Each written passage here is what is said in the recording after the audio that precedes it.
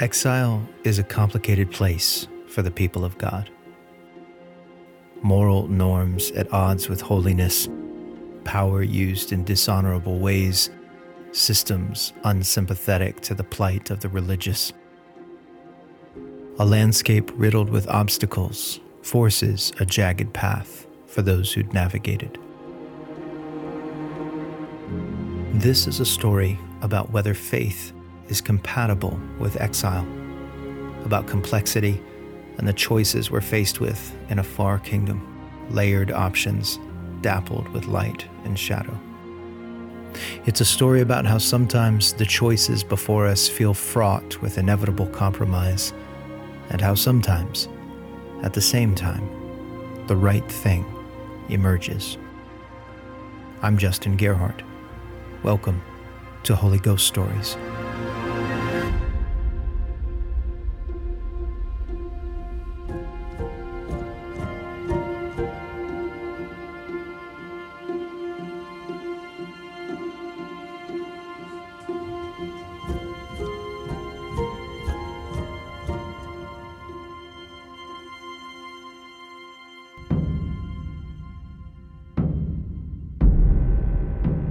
The palace of Xerxes looms over the Persian capital of Susa, massive and opulent. Carved stone and intricate tapestries and shining gold, sculpted columns flanking great halls, dental molding zigzagging its way along the pin-straight roof lines, vast rectangle walls rising from the earth, standing in sharp contrast to the undulating landscape, a promise of order, authority, power. Esther has never seen it from the inside. None of the girls in the group have, but they will today. Esther walks briskly, trying to keep pace with her military escort while drinking in the incredible surroundings. The centerpiece of an empire future generations will say is the most powerful ever to have existed. For a moment, she almost forgets why she's visiting the palace. She looks around at the other girls in the group, all of them in their mid-teens, like her, all of them nervous, like her, all of them beautiful, none of them married, and only one of them ever will be.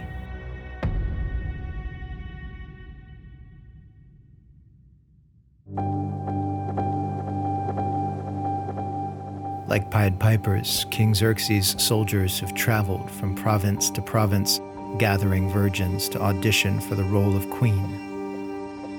12 months of beauty treatments, followed by one night with the king, and then, for his favorite, the position of a lifetime. For the rest, every single other girl the king chooses to sleep with and pass on, the harem. Their virginity stolen, there will be no marriage for them. Not to Xerxes, nor to anyone else. Instead, they will be kept in the house of the women to live out the rest of their lives in luxurious desolation as the discarded property of the king. What would Esther's parents think of this? Would they mourn and wail, knowing their precious Hebrew daughter was to be sampled by a pagan man? Would they assure her that Yahweh was with her no matter what? Would they tell her that there are worse fates for a young woman and that she should be grateful for this chance to be the queen of the kingdom that conquered the kingdom that conquered theirs? Or would they simply sit and weep with her, wondering why this had been allowed to happen? What oil could possibly be pressed out of a bitter fruit like this? She has no idea what they would think, because Esther's parents are dead. Years ago, when they died, her older cousin Mordecai took her in, raised her as his own. She knows what Mordecai thinks about this abduction. He'd stepped in and taken control when Esther needed him, worked hard to protect her all these years, and now there's nothing he can do. "I'll visit you every day," he insisted. "I'm one of the king's officials. I have access to the palace. I'll check on you and make sure they're treating you well." And And what if they're not? There was no good answer to that. They both knew it. And so Esther hadn't asked.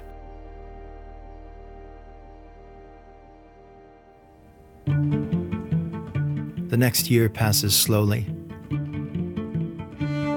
Esther's days are filled with a strict schedule of treatments, baths, skin and nail and hair regimens, oils and perfumes, all the luxurious cosmetics Persia is known for, Cephadab to brighten her face, and Sorma to line her eyes, and Vasma to darken her eyebrows, and Zarak to lighten her hair. Her diet is closely monitored. Her clothing and jewelry are chosen for her. She's told how to sit and when to move and how not to speak, like a puppet. But every day, without fail, Mordecai checks on her. They're able to meet up for a few moments in the courtyard of the House of the Women, where Esther tells him regularly about everything, the beautification treatments, about the food she's being fed, about the other girls, her fellow prisoners, her competition. She tells him perhaps about how, compelled to be here, she's decided it's better to try and win, better to be a wife instead of a concubine, even the wife of a pagan man. Maybe they wrestle with that choice. Certainly she talks about Haggai, the eunuch in charge of them. He's a decent man, and he seems to have taken a liking to Esther. He's given her treatments the other young women don't receive, provided her with even better food than the rest of the group. He's even, Esther tells Mordecai one day, assigned her 7 female servants from the palace and transferred her to the harem's best quarters. It's strange. She seems to gain favor in the eyes of everyone she meets, as if there's been a spell cast on her. Yes, says Mordecai, but have you done as I said? Have you told them? No, Esther assures him. No one knows I'm a Jew.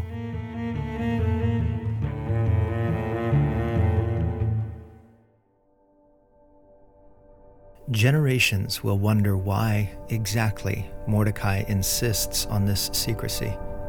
It's been well over 100 years now since the Babylonian army swept into Jerusalem, burned the city, and carried off tens of thousands of Israelites to Babylon. Since then, Persia conquered the Babylonians and allowed the Jews to return home. Many went, and many did not. Things had changed under Persian rule. Jewish people are integrated into society, allowed to hold position, own land.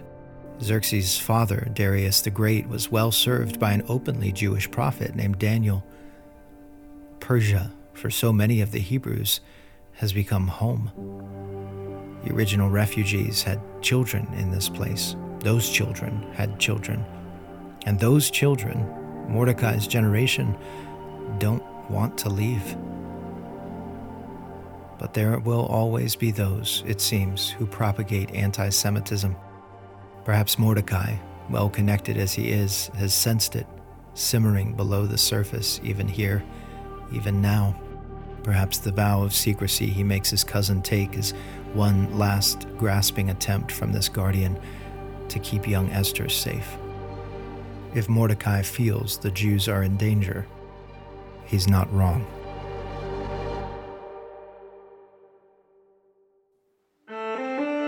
Esther's pulse races as she makes her way through the corridors of the palace toward the king's quarters.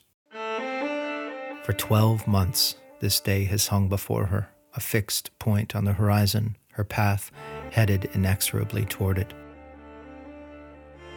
Even in the dimly lit halls, Esther's beauty is arresting. The flickering lamplight casts unsteady shadows, the shape of Esther's perfect figure dancing on the stone walls. The simplicity of her dress almost belies the occasion.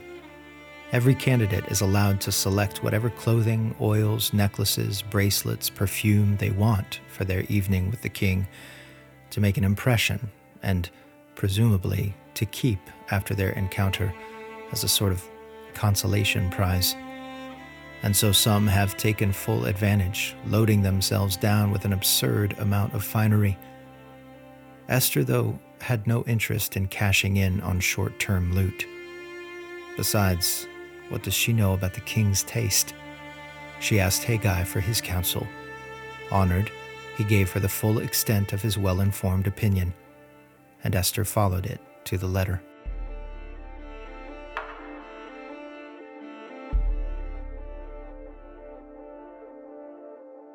Finally, they reach the door of the royal chambers. Her attendant knocks, the king beckons, and Esther enters.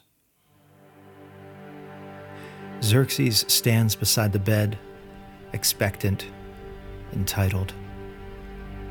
He wears his 42 years well. He's the kind of king who rides with his troops into battle, and his build suggests as much.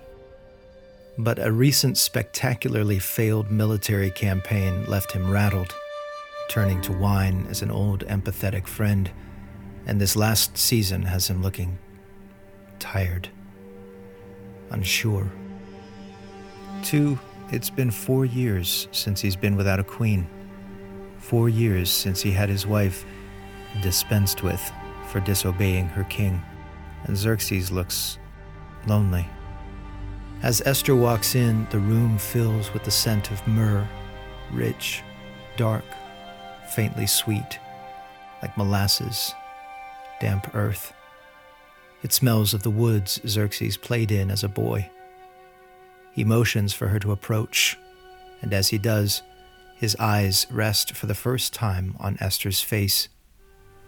Her eyes, flashing and alive, her cheekbones, the line of her jaw, her ample lips the color of a sunset sky, her hair cascading around her temples and neck like black water. Xerxes has never seen her equal. The king takes her, has her.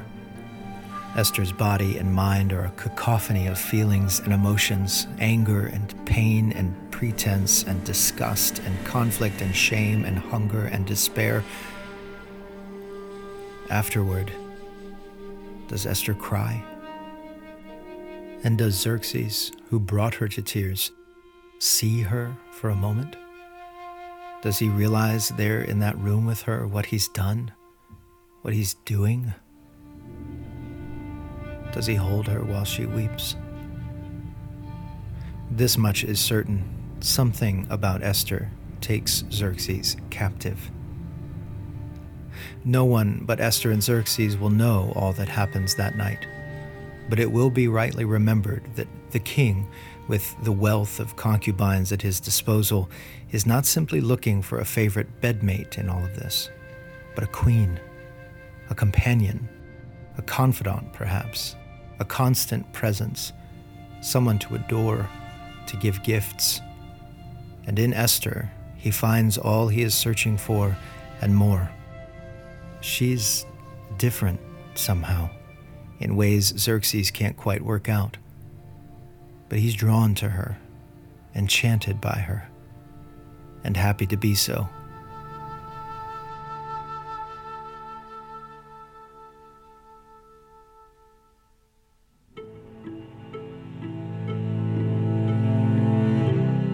As soon as his time with her is complete, Xerxes calls off the contest and crowns Esther queen. He throws an enormous banquet, inviting all of his officials, the entire royal staff. He's so elated, in fact, that he suspends tax payments in every province of his immense kingdom. It's like he was destined for her. Finally, he has found his queen. Not long after Esther's ascension to the throne, Xerxes has even more reason to be grateful for his new queen. One day, while conducting business at the king's gate, Esther's cousin Mordecai overhears a plot to assassinate King Xerxes. Mordecai immediately reports the information to Esther, who in turn tells the king what Mordecai discovered. In short order, an investigation is conducted, the conspirators are executed, and the episode is recorded in the official historical record. Opportunities like these are not to be missed. If you want to survive in the court of Xerxes, you need the favor of Xerxes. But Esther isn't the only one who's learned this.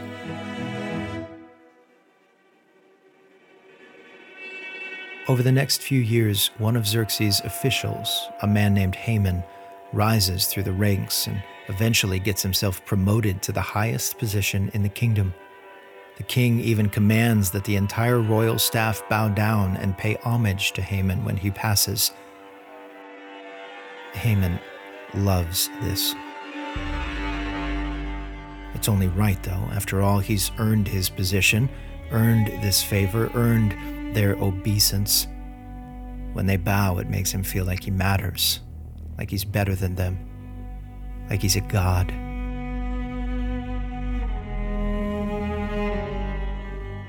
But there is one person who refuses to bow to Haman.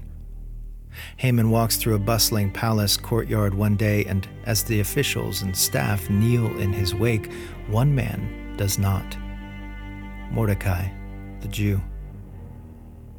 In the hubbub, though, Haman fails to notice. Afterwards, some of the other officials ask Mordecai, "Why are you disobeying the king's command?" "I am a Jew," Mordecai responds. The other officials wouldn't understand, but Haman is a descendant of Agag, king of the Amalekites, perennial enemies of the Jews. Evidently, Mordecai has gathered that Haman has remained true to this historic animosity, and so Mordecai cannot stomach the idea of bowing to him. And he doesn't. Again and again, Mordecai refuses to bow before Haman along with the others. And amazingly, Haman misses this insubordination day after day. Finally, though, some of the other officials go to Haman. It's not fair that they have to bow to this insecure megalomaniac and Mordecai doesn't. "It's true, he hasn't bowed to you a single time," they insist. "Apparently, it's because he's a Jew." Infuriated, Haman decides this Hebrew must pay for his insolence. No, why just this Hebrew? They all act so differently, like they've been chosen, like they don't remember how they got here. Eating their own meat and refusing to do business on certain days and worshiping their solitary, jealous God. All of them should be killed, every Jew, from one end of the kingdom to the next. A purge. But how to convince the king?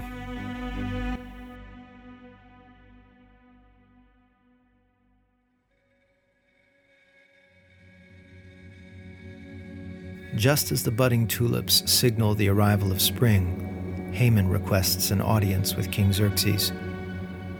"There is one ethnic group," he says, "scattered throughout the people in every province of your kingdom, keeping themselves separate.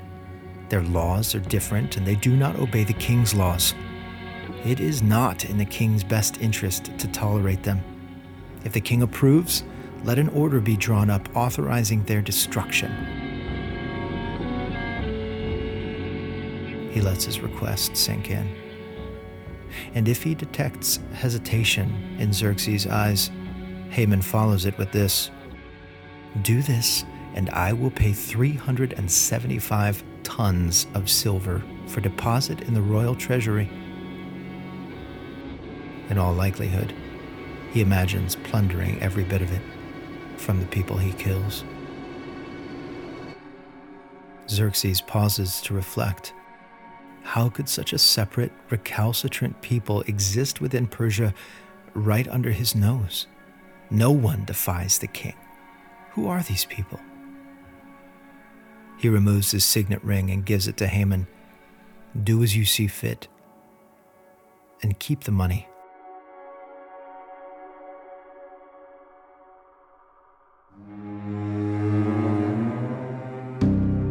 Right away, Haman has the royal scribes draft an edict to be sent to every province in every conceivable language in the name of King Xerxes and sealed with the royal ring. A little less than a year from now, the officials in every province are to destroy, kill, annihilate every Jewish person they can find, young, old, men, women, children, and take all of their possessions as plunder. They'll need to be efficient, because they'll have one day to do it, the 13th of Adar. How did Naaman choose the day? He just rolled the dice. the Purim, as they're called, the future of an entire people riding on lots cast for the gods to control. Unfortunately, that resulted in quite a bit of time between now and the cleansing.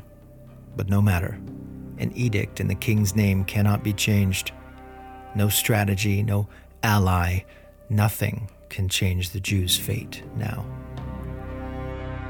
Watching the scribes copy down his law makes Haman feel important, powerful, like he's a god. Oh, and as an act of impressive cruelty and bravado, Haman doesn't just send his murderous edict to the officials in each province of Persia, a secret to be carried out in surprise when the time comes. Instead, he sends the edict to the people themselves. Hundreds and hundreds of copies are distributed throughout the kingdom, read aloud in town squares and marketplaces, city gates and public theaters. Let the Jews dread their fate for the next 11 months. Haman can't wait for Mordecai to hear the news. His whole homeless nation wiped out with the stroke of Haman's pen. That will teach him to trifle with a god.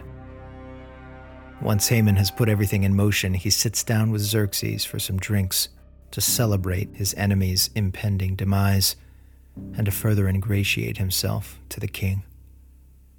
Everything's going so well.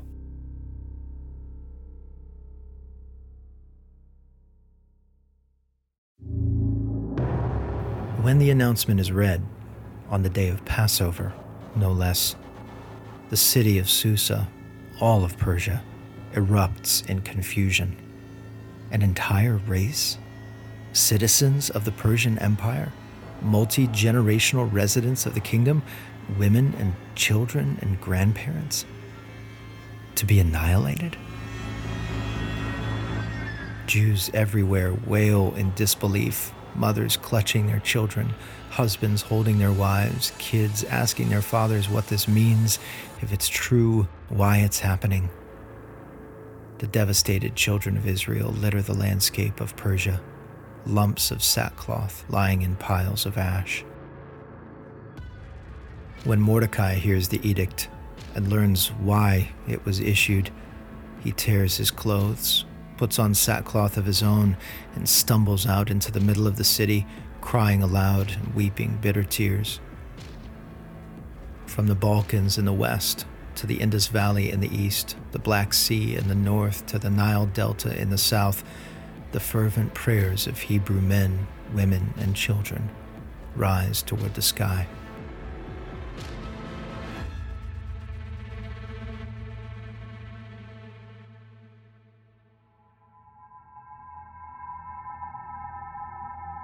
Meanwhile, Esther has no idea.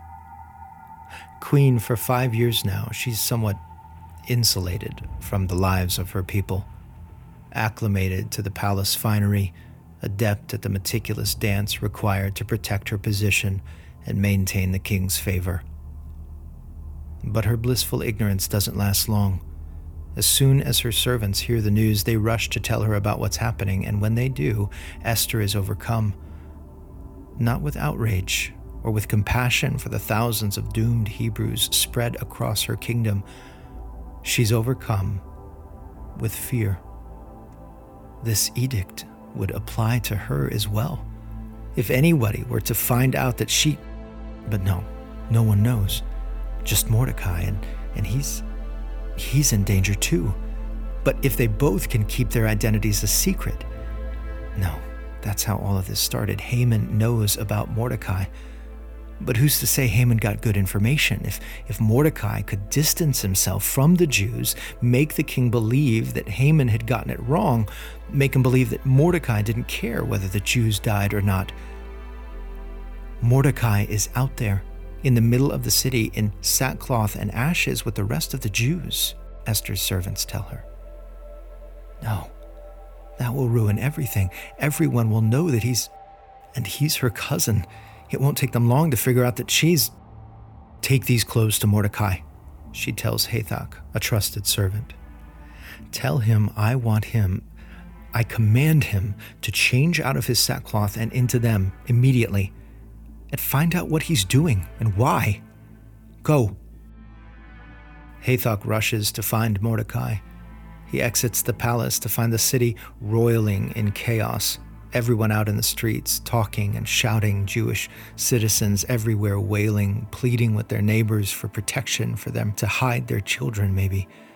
Eventually, Hathach finds the grieving Mordecai in the city's square, barely recognizable in his burlap, ash dusting his head, his cheeks and forehead smeared with black, his eyes bloodshot from the tears.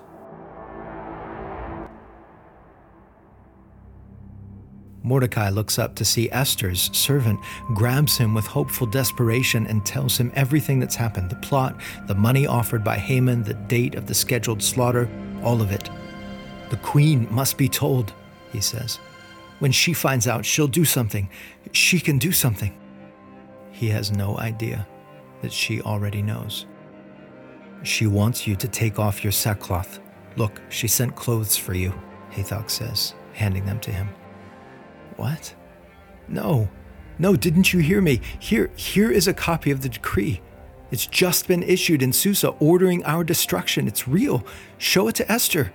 Tell her she has to approach the king and implore his favor. She has to plead with him personally for these people, for her people." Hathach returns to the queen and tells her everything Mordecai said. "I can't," Esther says to Hathach. "Tell him he knows the rule. No one, not even the queen, can approach the king who hasn't been summoned. Unless the king pardons that person by extending his golden scepter, the penalty is death. What you need to survive in Xerxes' palace is Xerxes' favor. He must call for you, and he has not called for me in 30 days. No one defies the king. I could die." Hathach relays the message to Mordecai. Mordecai's eyebrows lower, his head cocked, storms in his eyes. "Tell the queen this," Mordecai says. "Do not think that you will escape the fate of all the Jews because you are in the king's palace. If you keep silent right now, deliverance will come to the Jewish people from another place. But you and your father's family will be destroyed." He speaks like someone who knows something, as if there's some maestro conducting world events, moving things inexorably along some path. If Hathach turns to go, Mordecai stops him. "One more thing. Tell Esther, who knows, perhaps you have come to your royal position for such a time as this."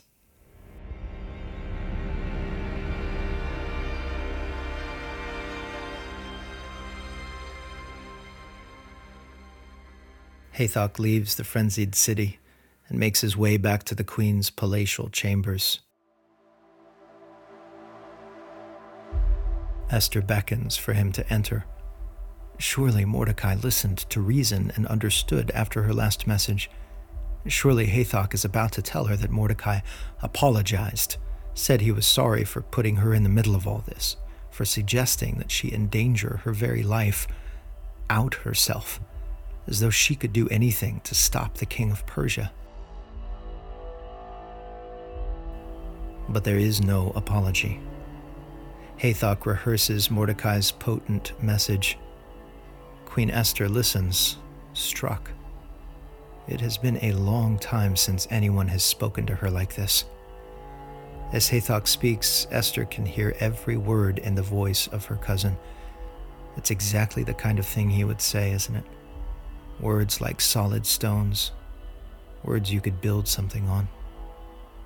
She finds herself swept back to the time when Mordecai was her guardian, when he took her in as a daughter after her parents died, protected her when she was vulnerable, saved her. How old had he been? Barely in his 20s, maybe. The same age she is now. How had he mustered the strength, the courage to do something like that? Where does bravery come from when you need more of it than you have?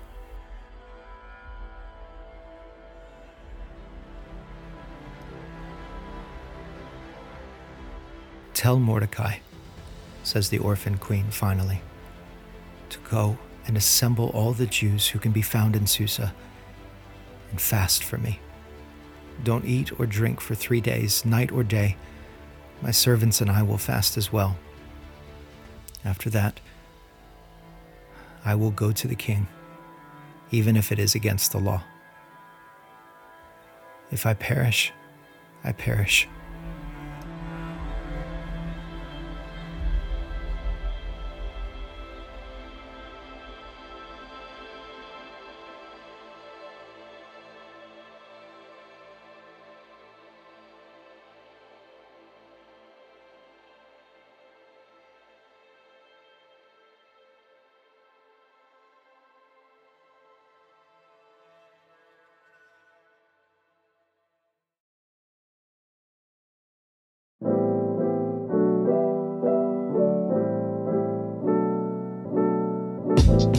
Hey, Justin here. So this, you should know, was part 1 of the Maestro, the Orphan Queen, and the Guardian. Esther's and Mordecai's story is so great that I could not bear to barrel through it, and so I decided to devote 2 episodes to it. The whole story continues to ramp up to an ending that is somehow both gruesome and redemptive, very Old Testament. If you want to hear the conclusion, make sure you're subscribed so you don't miss part 2 in episode 8 when it drops. Now, before I go, I want to let you know something exciting. Beginning with the release of episode 8 on March 29th, you will have the chance to become a patron of Holy Ghost Stories. By way of the Patreon platform, you will be able to partner with me financially so that I can continue creating this podcast. I've got lots of really great stuff planned for those of you who believe in this show enough to come alongside me this way, and I will tell you all about that when the next episode releases. For now, I'm praying that you'll seriously consider jumping in here in a couple of weeks and help me tell stories that have the power to thrill us and delight us and change us and show us who our Father is. Till then.